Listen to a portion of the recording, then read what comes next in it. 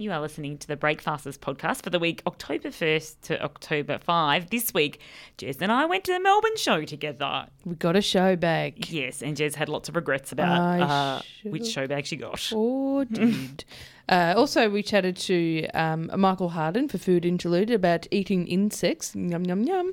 And we had a chat about homecoming queens. What are they? What are they for? Who knows? And we caught up with Stuart Cooper about his new book, Roadies, The Secret History of Australian Rock and Roll. And then Laura Tingle's got a new quarterly essay out, Follow the Leader, Democracy and the Rise of the Strongman. We chatted with her about that. What a week. What a week. You're listening to the best bits of the Breakfasters from 3RRR.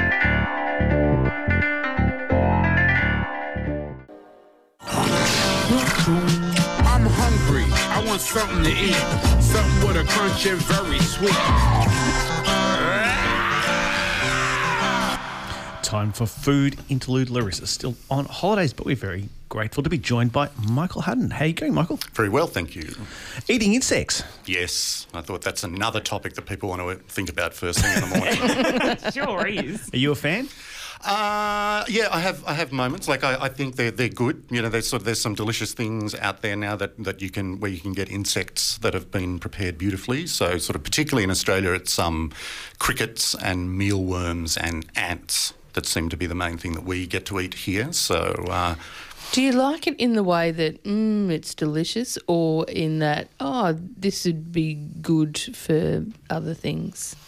As in sustainability? More sort of, it's on the sustainability thing, I think. That's kind of where it's coming from. You know, there's sort of, insects are just so worthy in terms of their environmental credentials. It's sort of like, you know, they've got, you know, there's a similar amount of protein to, say, beef. Say, cricket has a similar amount of protein to beef, but at the same time, it sort of uses like a tenth of the water and you know, the land use and you know, the degradation of the land and stuff like that is sort of like really minimal when it comes to insects. So there's that sort of thing, and they're sort of super healthy for you as well. So they're sort of full of proteins, full of, like, you know, if you eat mealworms, they've got more sort of omega-3 good stuff in it than fish.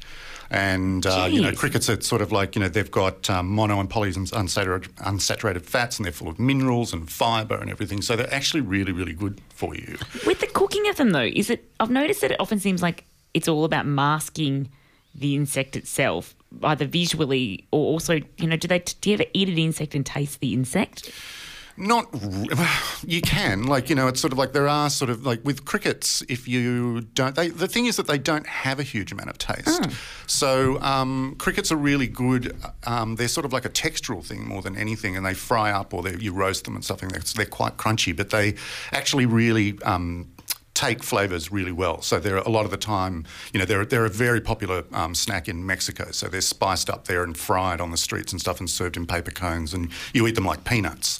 And they do have a slightly nutty sort of quality to them, but they're very good at sort of picking up other flavour. It's sort of like something like, say, abalone, that in a way doesn't have any of its own flavour, but it's really good at picking up sauce flavours, and it's got a particular texture that people like.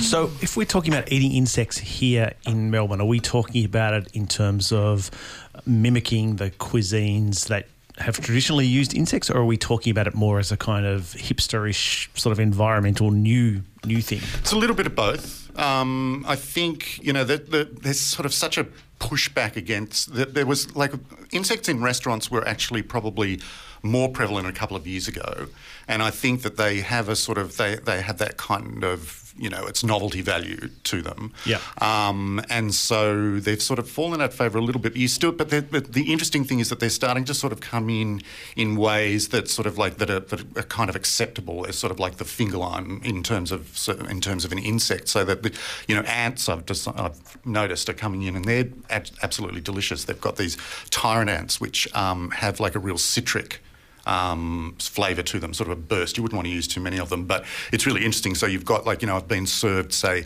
halves of oranges dotted with ants, which looks like a picnic gone wrong. But it's sort of like, but then you're actually putting it into your mouth, and they're really delicious. How small are the kind of ants they're cooking? Because they're teeny tiny. They're pretty. The ants basically are often used either live or raw. So they're not really cooking them. So because basically the flavour burst is coming from the abdomen. So it's sort of like, you know, there's a honey, like the honey ant is absolutely Full of delicious. honey. Full of, yeah, it's sweet. So there's a burst of sweetness in there. So they're quite intense, but, you know, when used in the right way, they're really delicious. We interviewed someone who was involved in a film about the American insect industry, and one of the things that came out in that was that they're having real trouble getting infrastructure together to provide restaurants with high quality products. Is that a problem here in Australia? It is. They're sort of like, it's very small scale at the moment, and the problem, you know, that's sort of like helping its environmental credentials in a way, because it's sort of like people are really sort of hands-on. There's a woman in Tasmania who's got an insect farm, and she is going around to all the restaurants and using their vegetable scraps and their vegetable waste to feed her insects. So that's kind of, you know, it's got that sort of environmental stuff, but sort of in terms of upscaling it, there's worry that, you know, when you start upscaling it, it's all of a sudden you're needing energy and you're needing food and you're needing all these sort of things. And so, you know, there's arguments saying that, like, you know, if you want to industrially farm crickets, it might end up being the same as industrially farming chickens, for example, because of the sort of the energy put into providing them with the food. So there's this real push of like trying to sort of work out how to do it without turning into industrial farming and being just as damaging to the environment. And do you think we're at the point as public in Australia where we are happy to eat insects? No.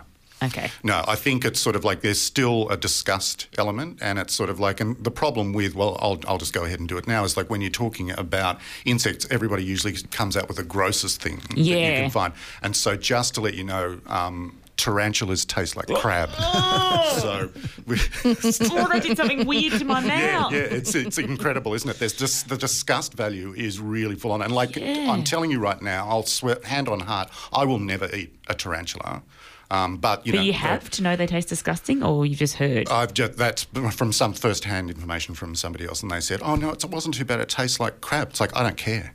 Yeah. I actually don't care, you know. Yeah. So, but there is that, like, you know, there still is that disgusting, and even like, you know, I've seen and eaten crickets a lot, and well, not a lot, but you know, a fair bit. They're a good snack, and it's sort of like, and they're little insects with, you know, you can see their heads and everything, but you just pop them into your mouth. They're delicious. They're crunchy. You know, it's just another bar snack. So I think that it's one of those things that it will gradually over time, and I think we will have to start eating more insects because it's like this huge source of protein, and it has been, and it is at the moment for 2 billion people around the world. It's sort of one of their major sources of protein is eating insects. So are there places, restaurants here in Melbourne who are doing interesting things with insects? If people listening want to go and chow down on some worms or something? You have to go, like, it's really, it's sort of, you have to go high end now. You know, sort of Attica is doing some stuff. Sydney it's more prevalent in Sydney. There sort of seems to be, like, you know, there's a restaurant that's opened up there that's doing some really good things, like putting ants on asparagus, which is really, really delicious. And Kylie Kwong up in Sydney does, you know, she's had bugs on the menu for a while where she's sort of stir frying them with black beans and soy and that sort of stuff, like a really Asian style. It seems like it's quite a novelty still, and is there anywhere that's kind of doing it on a regular, like it's on a regular menu, or is it all kind of? The problem with it is it's like the moment that you put bugs on your menu, you attract a lot of attention. Everybody goes, oh, wow, go to this cafe and eat bugs, you know, and it's sort of like, and they get, you know, they'll get a bit of traffic for about, you know, a week or 2 weeks or something, and then nobody will ever order it again because it's, you know, the novelty value is gone. And so they sort of, it drops off the menu, which is what's happened to the places that I've seen it in Melbourne.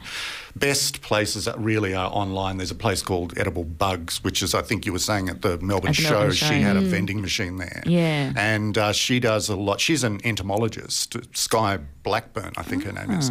And she started this business up because of the environmental issues and stuff. And she's doing ants and mealworms and stuff and putting them in chocolate bars and in marshmallows and just sort of snack packs of crickets with sort of, you know, soy and lime and, you know, that sort of stuff. I'm kind of surprised with Melbourne's, you know, food van culture that maybe just fried crickets in a little cup hasn't taken off? That's really true. Like I've been thinking the same thing. It's like particularly because of the Melburnian love of Mexican food, and like and it's a really really popular thing. Like if you go to Mexico, you will eat some I've eaten insects. them. Yeah, and they're not bad. They're sort of. I actually really like them. You don't look convinced. Oh no, I did. Oh no, sorry. I think I'm still stuck on the tarantula. Yeah. Brain. It will be there for a while. So yeah. Awesome. Thanks very much, Michael Harden. I look forward to getting stuck into some insects. Yeah, chomp away. You are listening to a podcast from Australia's best-known community radio station, 3RRR, 102.7 in Melbourne. Go tuned to Breakfasters here on Triple R with Jeff Geraldine and Sarah. Roadies, The Secret History of Australian Rock and Roll. It's a new book out through Hachette. Its author is the legendary music journalist Stuart Coop. He's joining us now. Welcome to Breakfasters. Good morning to all three of you. This book is, well, one way to describe it, it's a collection of mini biographies of the people who worked as roadies in the Australian rock industry. How did you go about selecting who you were going to talk to? Because you find some extraordinary characters. Yes, I didn't, Jeff, know how to write the book, and I agonised for ages. And as I went through the process of doing lots of interviews, I interviewed about 60 roadies. I could have interviewed 10,000. I could still be interviewing Australian road crew members. It dawned on me that what really linked them, aside from being ingenious problem solvers and hard workers, was actually that they're great characters. And so I never intended to write the book chronologically, but I thought I'm gonna have it character driven and then put it in a loose order. So I go back to, I think I've identified, a claimant for the title of the first roadie, which is a guy called Spider Doyle, who started working with Cole Joy at the Bronte Surf Club in Sydney in 1959. But I was kind of thrilled to unearth the world's first female roadie, Tana Douglas, who worked with AC/DC. All the bands, as well. Not only did she work with AC, I mean, she was a 15-year-old runaway, went to Nimbin, came down to Sydney with Philippe Petit, the guy who walked the tightrope between the World Trade Centre buildings. But before that, he walked the northern pylons of Sydney Harbour Bridge. So she was below catching canisters of film as they were thrown down. Been filmed by James Ricketson, who just got out of jail, thankfully, in Borneo. So, Cambodia. And so then that brought her into the Sydney rock and roll scene, and then she eventually found her way to Melbourne, where Bill Joseph, a very famous Melbourne booking agent, said, there's this band that needs a roadie, maybe you should go and meet them. So lo and behold, 15-year-old, 16-year-old Tana meets AC/DC and becomes, this is a long-winded response to your question, I know, so she becomes not just, pushing speaker boxes and everything, and she becomes their sound person. And the bit that floored me in the first interview I did with Tana was, I said, so how old were you when you finished with AC/DC? And she said, I was almost 18. So she'd done two years front of house with AC/DC before she turned 18. And then, of course, she moved to England, worked with Status Quo and Elton John, then moved across to America and worked with the Red Hot Chili Peppers and Santana. And she's in Australia at the moment, helping do some press and stuff for How did you find book. her? Look, I just asked people. I mean, I was staggered with Tana because, are there 873 books about AC/DC that don't mention her? Yeah, totally. And I'm going, right, world's first female roadie, a woman, Australian rock and roll, AC/DC, front of house. This is not important. Yeah. I'm going.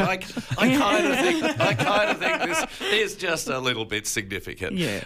So no, getting back to Jeff's question. Look, I first of all, I gained the trust and support of a couple. I spent a lot of time in Melbourne because some of the really great characters came from Melbourne. And I gained the trust of Howard Freeman, who is at 70 years of age, still working. Scrooge Madigan, still working. He worked with Daddy Cool for all of their career. So I kind of... It was a bit like, joining the Sopranos. You go to Tony, you go to the big, the maid guys, and so I got there trust. I think because of, the Michael Gudinski book and the promoters, I have a bit of a reputation for not messing with people and being honest with them, and so I got their trust, and after that it became, I let them guide me. I said, like, who else should I talk to? Who else has done some interesting stuff? And I'd throw names at some of the old timers, and they go, nah, not fit to be called a roadie. Great. Oh, wow. So this book made me think about the history of Australian rock and roll in a couple of different ways. The first thing that really jumped out at me was how incredibly violent it seems to have been. So many of the people that you interview say, I got into the job because I was good at fighting, or... And, you talk about, is it Bob Jones, the karate? Yes, yeah. The karate, what do you call them? School, who seemed to play this crucial role. And so why was it so violent? That was one of the things that really staggered me, because I thought I had a bit of a fix on a roadie's lifestyle. But the repeated stories of violence and what they were subjected to, I mean, a lot of them were very capable of looking after themselves, of course. Surprisingly, they were always the little short guys. Yeah. Called dragon. Someone would say, I saw him take out 5 guys at the back of a gig, and I'd look at him and he's like 4'2", and I go, right. It was staggering for me. I mean, particularly the repeated stories about violence in regional Australian towns, and the fact that they, not exclusively, I mean, they talk about certain venues in Melbourne and Sydney where they say they knew there was going to be trouble. They as soon as they saw the worksheet and it said this particular venue, they basically armed themselves ready for what was going to happen. But it was particularly the regional towns where they were kind of considered, fair game and sport by, the local idiots who would, consume 87 schooners and then think, oh, what are we going to do next? Let's beat up the road crew. And so the level of aggression and stuff that they, and I really, having met them all, I would refute any suggestion that they were the instigators of this. It was, one of them said to me, how fantastic it was. You're at the end of the night, you're walking down 30 stairs with a W bin on your shoulders, and some hero thinks it's a great idea to come up and king hit you from behind whilst all his mates are watching. And that great, one of them said, oh, you're up on a 15-foot ladder bringing down a light, and a couple of drunk guys think it's a really smart idea to come and start shaking the ladder. And so at those points I go, why did you keep on doing it? Well, it is, reading the book you do go, it is a pretty horrific life, I guess, for roadies, and there's a lot of drugs and booze and fighting. Was there one thing that linked their personalities? Was there a character trait that you could identify and go, well, that's what makes you want to live that life? Oh, I think it's a particular sort of person that does want to become a roadie. I think it's a little bit like running away to join the circus. Yeah. And I think that they're linked by a couple of things. They are problem solvers. I mean, it dawned on me halfway through this book that roadies don't ask if something's possible. The only way they think is how you do it. They don't go, we can't patch this cord through this, double bricked wall. That's not something that entertains their brain. It's like, well, what drill's going to put a hole through this double brick wall? And then if we load this up through there and then we double this back through here, and then we turn the switch on and pray that the whole building doesn't explode. That's how I just think. And look, the other thing is they are addicted. Or if they're not addicted when they start, they very quickly become addicted to the lifestyle, and particularly the adrenaline of it. And that's what keeps dragging them back. I think it's that so many of them, they have 2 moments that shows that they love, depending on which roadie you're talking to. Some of them love the almost zen-like quietness about an hour after a show is finished, and it's only them and the security, in the building, and it's really quiet. Everyone's gone, and they're rolling up cords and pushing things in and out. And there's that a lot of them love. But the overriding thing is, and I'm the same. I'm with them. You know, I love that 30 seconds before a show starts. You know, that all the work's done. Well, that part of their day's work is done. Lights go down. I'm goosebumps even thinking about it. You know, the lights go down. You just see torches flashing, and you just hear this roar building from a crowd just before a show starts.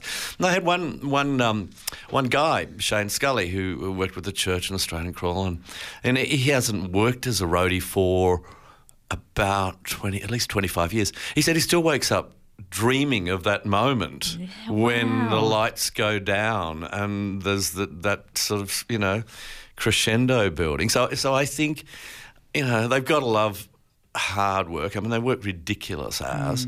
But I think through all of those, you know, 16-hour drives, you know, the 20-hour days and all that, I think it's that showtime moment that stays with them. Part of a roadie's life is not just wrangling the equipment, but wrangling the musicians. When you were talking to all these roadies, who came across as either local or international stars as the most difficult prima donna-ish people to work with? Oh, look, I mean, there was, of course, a litany of them. How long have we got? Yeah, I mean, they do, you know, I think a lot of what they do is psychology, you know. I mean, Howard Freeman tells a fabulous story about a New York rap artist, you know, where, you know, he carted armchairs and everything up 4 flights of stairs to set up, you know, this guy's dressing room the way he wanted it, and to make him feel, you know, luxurious comfort. He went out and bought champagne, flutes, and, you know, all of this stuff that was required. And he said, look, the guy came off and just trashed the room and just had no respect for anything that he'd done. So he said he moved it all back down, and the next night there was just 4 milk crates and a jug of water, and he had this caricature on the wall, does this asshole look like anyone you know? And the guy got the message, and he said he behaved like a perfect gentle person for the rest of the tour. Yeah, so they're and I mean, it's the interesting thing also about roadies is they're kind of invisible. Like if we go to a show, we'll go and see, you know, shows in pubs or big shows, and, you know, they may have been there since before the sun came up. You know, when the show finishes at midnight or 1 o'clock, you know, they've got another 5 or 6 hours work to do, but the only time we see them doing a show, except for the sound person and light person who we'll see up the back, the only time we see them during a show is if something screws up. You know, when the sparks start flying and smoke's emerging from an amp, or, you know, bass drum falls over, or our nearest and dearest mate who's just had his 18th schooner and thinks it's a really great idea to sing the chorus of the last song with the lead singer. That's the only time you start seeing road crew, because they're people. If they've done their job and everything's going really smoothly, you know, they're largely invisible, which I think is part of the reason they haven't had as much recognition as I think they deserve. Stuart, just before we let you go, you're doing a few events, including a road crew lunch. What's that about? Look, I found it really moving. We did one in Sydney last week, and we're doing one at midday tomorrow at the Thornbury Theatre, and it's open to the public, but it's you know, it'll be 85% roadies or music industry people. So, it's a chance. You know, they wanted to call it, you know, Roadies Book Launch. And I said, no, don't do that. Call it a celebration of the Australian road crew. So we're raising money. It goes to Support Act because, you know, one thing we haven't mentioned, you know, Australian road crew have anecdotally over 4 times the national suicide rate. There's a hideous mental health toll that accompanies their lifestyle. So Phil Manning, Ross Wilson and some other people are going to be singing, and then Tana Douglas, who I mentioned, and Howard Freeman and a bunch of other roadies. We're going to be doing a panel where we tell stories and make stuff up, and everybody comes along. It's a lunch, and they get a copy of the Roadies book, etc. So that's tomorrow. Sounds like a heap of fun. The book is Roadies: The Secret History of Australian Rock and Roll. It's out through Hachette. We've been talking to its author, Stuart Coupe. Thanks so much for joining us. Thank you. You're listening to the best bits of the Breakfasters from 3RRR. A communist creeper. We'll just put up a picture of Jeff And he looks like he's been photoshopped into a photo. I put it on my personal Instagram. It's so embarrassing. Anyway, I mean, it's all right. It's great. Put it on the Breakfasters. I'm putting it on the one, Breakfasters one right now. Anyway, I'm not one to talk much about or have. If someone was to ask me, what are some of your regrets? I don't have any. I'm not a person that. Yeah, you're not a regretful person, are I'm you? not a regretful person. Things happen for a reason, and it makes you who you are, and you just go with it. Why you're a calm person to be around? Because I'm regret city. Everything, every second of the day. Oh, mate, you regretted turning into a particular driveway to get into a car park yesterday. Yeah, constant regrets. Just Frustration, anger, regret. That is the cycle of every minute of my day. I've never seen being in a car with you. Is just Jeff. I don't know if you've experienced it, but what a roller coaster of emotions that is. I'm trying to get a hold of that. Every little turn, you're constantly thinking about what's happening, and you're looking at other things on the road, going, "That person's a bad driver." Meanwhile, you would be right up the arse of somebody else, and you go, "Well, okay, slow down. Everything's fine." Anyway. But yesterday, I've got to say, I absolutely regret my decision of what show bag to buy. What show bag? What were your options and what did you go with? What were her options? Jesus, everything. Too many options. We went into, we were at the show yesterday, if Yes. people didn't know, and we saved the show bag shopping to last because we didn't have to lug them around all day. Fair enough. All right. And I'm old enough now to buy my own snacks, so I don't have to just eat the snacks out of the show bag. Old enough to buy your own snacks. You know, when you were a kid at the show, you had to have the show bag so you could secretly snack. But we did 3 laps, I reckon, of the big show bag haul, and we stood and we pondered and we stared and we pondered some more. And I, from the start, just wanted to buy Birdie Beetle, so I already kind of knew what I wanted. But it was very overwhelming. The environment was... What were the contenders? What were the ones that you were oscillating between? I can't even... Just all there were of them. so many options. I can't even put all of them into one. Like, it was just... Think of a thing as a show bag for it. Yeah. And also, like, there was the expensive. Do you know what? I took out the expensive ones. Anything over like $15. Because they've got those like $35 ones where you Fancy get a ones. magazine and a jumper and a hat and, you know, like full. Yeah. No one wants that. No, out. So they were out. Some people do. Anyway, I was not one of those people. Then it just got into, it was just snacks, just candy and chocolate. And then it was like, well, which ones do you? And then you would get like something really nice, but all the good ones that would be sold out. So some were sold out. That was disappointing. Yeah. So like I saw there was like Tim Tams. So you get like 5 packets of Tim Tams plus Tim Tam slippers. I'm like, well, I want some Tim Tam slippers, right? Sure. Okay. I'd get that for sure. Sold out. Oh. And then, so that, like, think about what do I really want at home? Yeah. While she's thinking, the environment we're in is like harried parents who look very stressed with kids that have clearly been eating too much sugar, screaming about what one of the other kids has and what the other one doesn't, and then pointing at the things and then yelling. It's a very stressful environment. A restful environment to Yeah. make decisions in.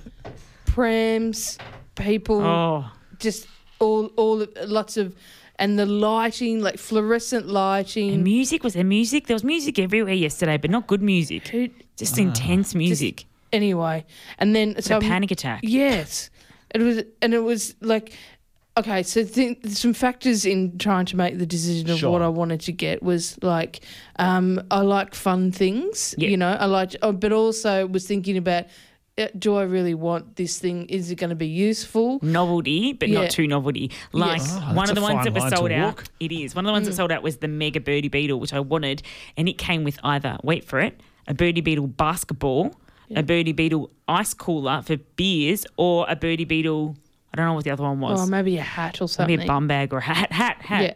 Sold out. But we wanted the cooler. Cool thing, right? Mate, you're taking that to Meredith, putting your tinnies in there, going down to the sup. That's exactly what I wanted it for. Yeah. Not the hat, for instance. No. Wanted the cooler. The cooler or the bag. No. You don't like basketball? I'm not sure that I'd want a Birdie Beetle basketball, but mate. that's just me. This is the issue. You're walking around thinking, what am I going to get? And also, here's the other thing that came into it was like, oh, I like a bargain. Sure. Yes. So were you doing like sums to work out like what the value? Yeah, Yes. some things were on sale, but it was not clear exactly what was on sale. Like, so you could get like, it'd be like, get 2 for $15, or you can get 4. These are like, And it's here's the thing. While some were sold out, there were lots of things on sale because it was the last day of the show. So there was extra bargains to take into account. extra bargains and 2 for 1s. yeah, all of that. But I didn't. Anyway, I got 2 Willy Wonka show bags because it was 1 for $12 or 2 for $15. It was the 2 for $15 that got me, right? That sounds like a good deal. It's a very good deal, but I'm not interested. I want a chocolate. I regret not getting one of the chocolate ones. If I wasn't sure. You don't go. I just can't believe you went no chocolate. I said to her a few times, "Are you sure you don't want a couple of my Birdie Beetles? I haven't offered you my Birdie Beetles." Because it was so hot, and all I was imagining was like trying to peel She goes, open it'll a birdie. melt. It was 25 degrees. It was and it's hot. spring, but it wasn't going to melt. What was in the Willy Wonka one? Oh, just lots Candy. of candy, like all the Willy Wonka, gobstoppers and some sort of nerds and show bag red shopping. licorice. And As a kid, it was all about balance. You spent 2 weeks working out. You wanted some chips. You'd have to get the right chip one. You wanted some chocolate, and you want some lollies. So you worked out exactly how to get those ones. Maybe you wanted some cans of soft drink as well, but you didn't have the preparation. I was not thinking. I'm not used to this show bag. I don't think we never went to the show when we were kids, so I'm unaccustomed to this. So if you had your time again, I would absolutely Chocolate, Birdie Beetles. I would get a chocolate one. I would absolutely have got that cooler bag one. I'm disappointed that was sold out. Yeah, I was disappointed. And then about there that. was like the Milky Bar Kid one with the cowboy hat. I was almost going to good. get that, and I thought, I don't think I could get away with having that hat. I Like think it'll you- just sit I on feel a like shelf you could- somewhere. Anyway, and also it's white chocolate. I wanted proper chocolate. white chocolate's no good. bought some good licorice though. Oh yeah, we bought some Yeah, you delicious didn't licorice. bring any of it here. This is a podcast from 3RRR 102.7 FM in Melbourne, truly independent community radio. You're tuned to Breakfasters here on Triple R with Jeff, Geraldine and Sarah. Follow the Leader, Democracy and the Rise of the Strongman is the latest quarterly essay. It's written by the chief political correspondent for the ABC's 7:30, Laura Tingle. She's joining us now. Welcome to Breakfasters. Hello, breakfasters. Hello. How much of this essay about political leadership had you written when Malcolm Turnbull lost his political leadership, and were you surprised by that, or did you expect it to be coming? I'd written about 30,000 words of it, but I hadn't put the last... I'd been putting off writing the very end of it because it travels from Australia overseas and back again, and I just needed to let it settle a little bit before I finished it off. Did I see this coming? No. Despite having all these years in Canberra, coups always... It's a bit like people dying, even though you know they've got a terminal disease. It's not just denial, but it's just, in the case of political coups, that would be really stupid. Why would they do that? Yeah. And in this one in particular, this would be against their self-interest. Why would they do that? So while we're all aware of the talk that this would happen, and people muttering to you down the phone and things like that, I think it probably took them by surprise because they didn't expect Malcolm Turnbull himself to bring it on. Speaking of Malcolm Turnbull, recently he described his fellow workmates as miserable ghosts. Do you think that this just makes him another Abbott? Look, I don't think he's sort of quite engaged in the destruction on the Abbott scale. He hasn't sort of got into the industrial level destruction. But I think what happened with Malcolm Turnbull was, first of all, he was quite zen about it all, a bit philosophical. But as everybody does, they go through stages of grief, and so he's going through his angry stage of grief at the moment. And if people ask him for an opinion or whatever, he's giving it. But I suspect he will not keep it up. I suspect he could, or apart from anything else, I think he's done the right thing and got out, which I think probably Tony Abbott should probably do as well, unless he's got something positive to contribute. Central to your essay is a distinction that the academic Ronald Heifetz makes between leadership, power and formal authority. How does Heifetz define leadership? He defines leadership as something that you do, and that is that it's not a question of having the vision thing alone. It's about guiding a community through a change, and it starts with saying, "Okay, guys, this is what we're going to do," and then sort of embracing as much of the community as you can to get that change, and actually sort of running the change as well as the idea to an end point. It might not be a good change. In fact, he would describe what Adolf Hitler did as an example of something that was actually catastrophic. But that's the process. And that's different from, I keep saying that the leadership coups that we talk about with the Prime Minister over the last few years give leadership a bad name, because they're not leadership coups, they're power coups, or they're battles for power. And that's different to leadership. So who then would be a Heifetzian leader in recent Australian politics? Who is it who would fit this criteria that he gives? I suppose I tend to think of leaders who do Heifetzian moments, and an obvious one would be Paul Keating, because he not only people think of him as crash through or crash, but in fact he always said you have to bring the mob with you. So he'd propose an idea, he'd engage people to try to get a negotiated outcome or a consensus on it. He'd be prepared to say, actually, we've got this a bit wrong, we're going to change direction again, and he would persuade people that this is what you had to do. And not everybody thought it was a good idea, or they'd be a bit grudging about it, but they could basically endorse it as the best outcome for the community at the time. So that's one example. You could argue at a smaller scale in the most recent times that Malcolm Turnbull and Josh Frydenberg tried to be good Heifetzian leaders with the National Energy Guarantee, which was, a pretty weak sort of outcome without doubt, but they'd actually got an incredibly wide consensus across the community that, yes, let's just do this for God's sake.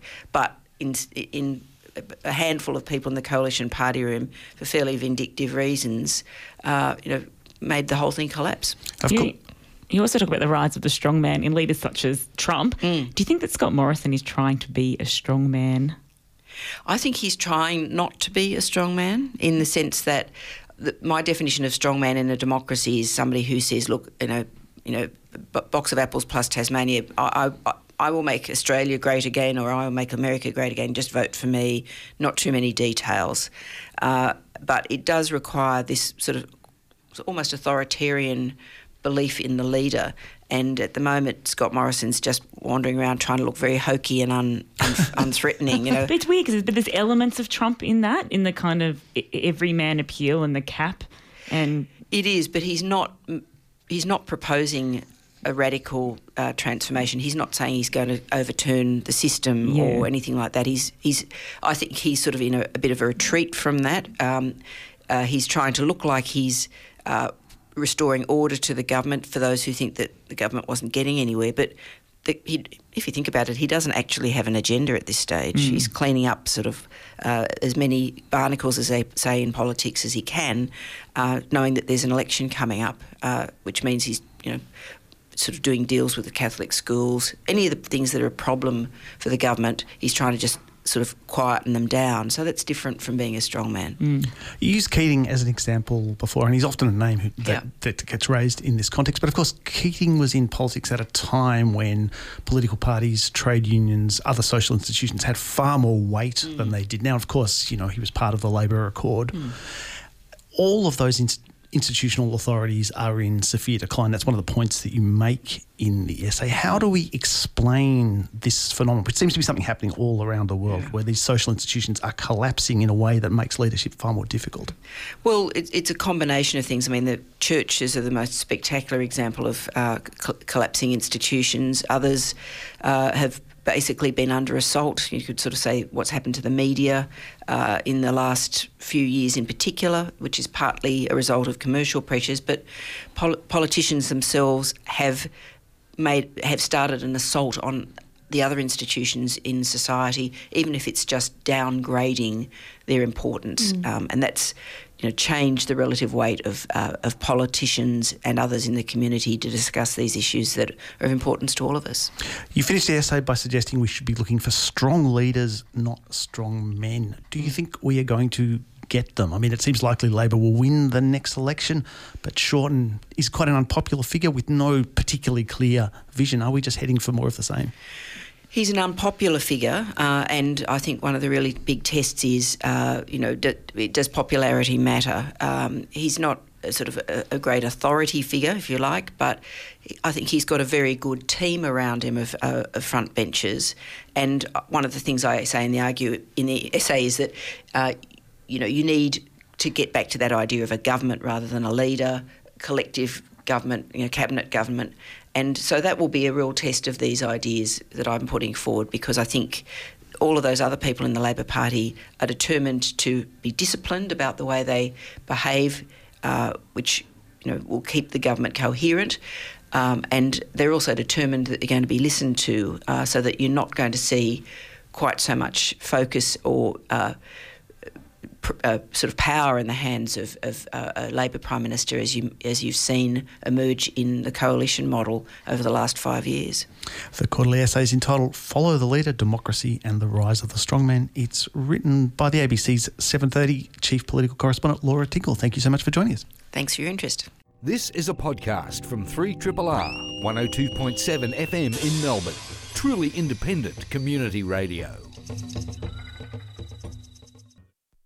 You're listening to Breakfasters here on Triple R. Jeff, tell us about that homecoming queen story.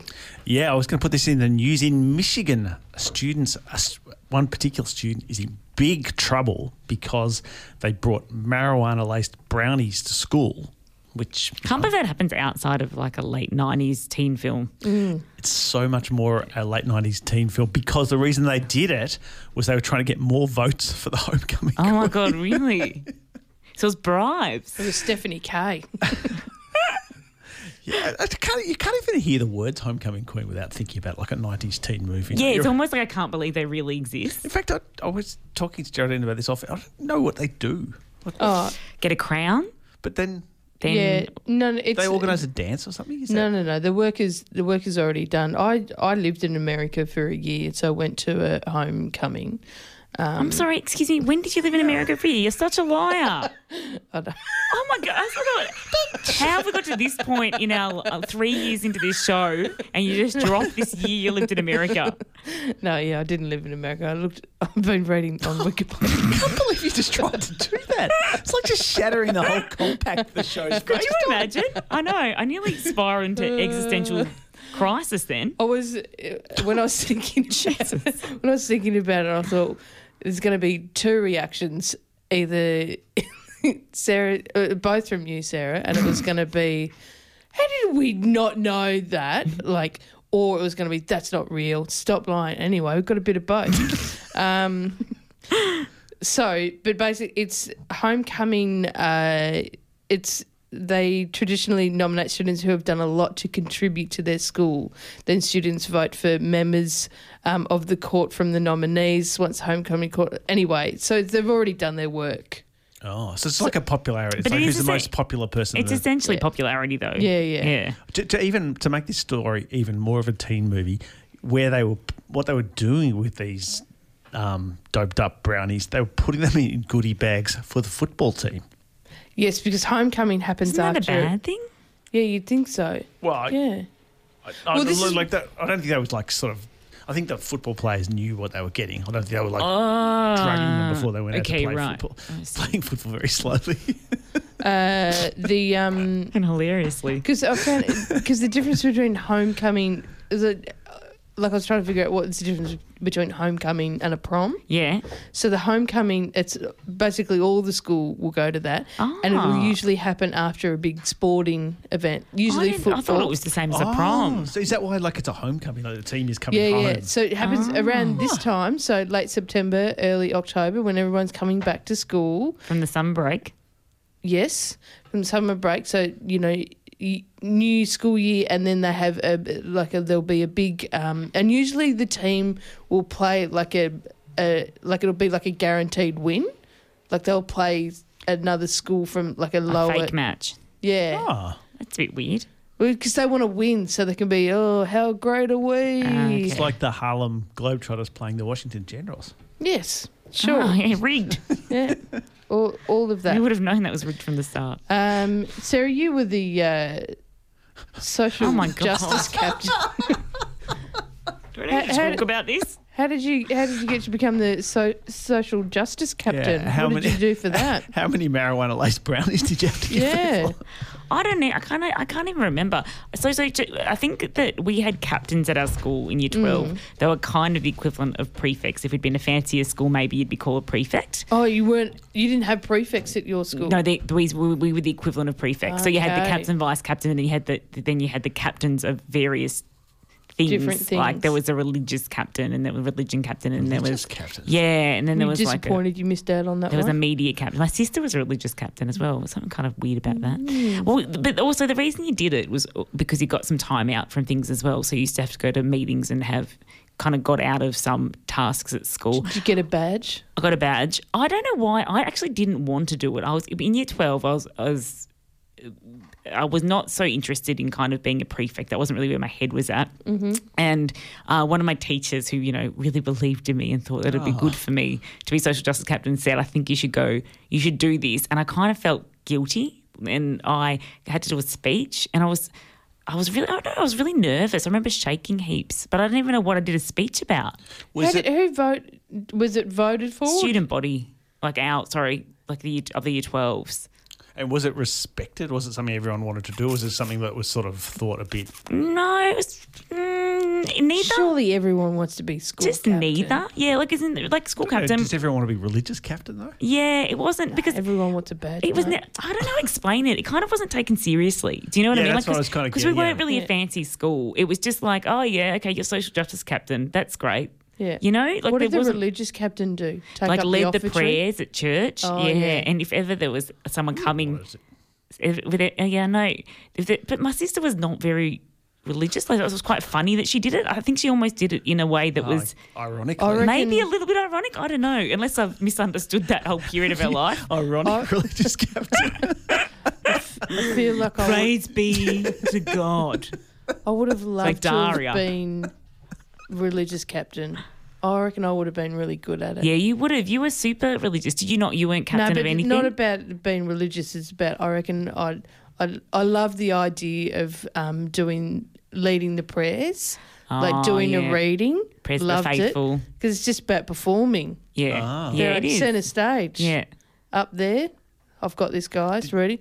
Bringing in the offertory, the gifts. Loved it. Yep. Liturgical dancing. All Maybe of it. leading it. Maybe. Yep. Did you have a favourite bit that you used to read out? It was like your religious party trick.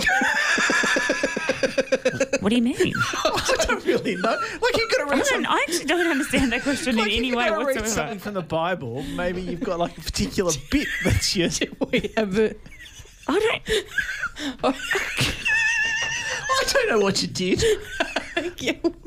like a funny bit, like a bit where you... It's like your party turn. It's like your favourite chapter that, you get called out to do a reading, and this is the one that you always do. Oh yeah, no, you never get to choose your reading, but and it's not like we went to parties and went, sit down everybody, I've got to pull out the Bible. Have I got a bit for you? If you're a religious captain, I feel you'd have to do that. So Jesus, Peter, and Paul walk into a bar. Jeff, were you captain of anything? No, I suppose we had that. I can't remember whether we had prefects or... we had head boy and head school. Head boy, head, but I don't think we had prefects. Or if we did, I think it might have been like a bit like what you were saying, Like Sarah, fake that it prefects. wasn't really taken seriously. Like Maybe I spent a lot of my time smoking in alleys. Do you know what I mean? Like, it can't have been that. it's a kind of social justice. I remember missing out on being prefect, and I was devastated. Really? Yeah, I really. Was wanted yours it. voted on? Yeah, voted on, and I still to this day think it was rigged. I think the school didn't want me to be a prefect. Why? Oh, I think they maybe thought that I couldn't handle it. I did leave that school and go to another school. So they were right. Not because of it. but I, because I repeated year 11. I wasn't because I don't think the school thought that I wasn't capable of, because I wasn't capable of studying properly, that they thought too much responsibility. Yeah. I can remember being, so in year 12, like I was actually quite good at studying, but I was like bad as well. Do you know, not bad, but like I was a bit rebellious as well, but I was good at my work. But I remember not being able to handle being social justice captain because it was too much extra pressure for me. And the social justice captain the year before me had organised like marches for reconciliation, that she'd got, all of these speakers had come to the school. And then I used to sit in these meetings that we'd have once every 3 weeks or something with a folder, like my social justice captain, and I'd open it and all it was full of was empty paper. And I'd say, what's on the agenda, Sarah? And I'd look down at this empty paper and just go, quiet week this week. Not much happening. Not much social justice happening Not this much week. Justice occurring. Here, have a marijuana laced brownie. This has been a podcast from 3RRR 102.7 FM in Melbourne. Truly independent community radio. Want to hear more? Check out our website at rrr.org.au.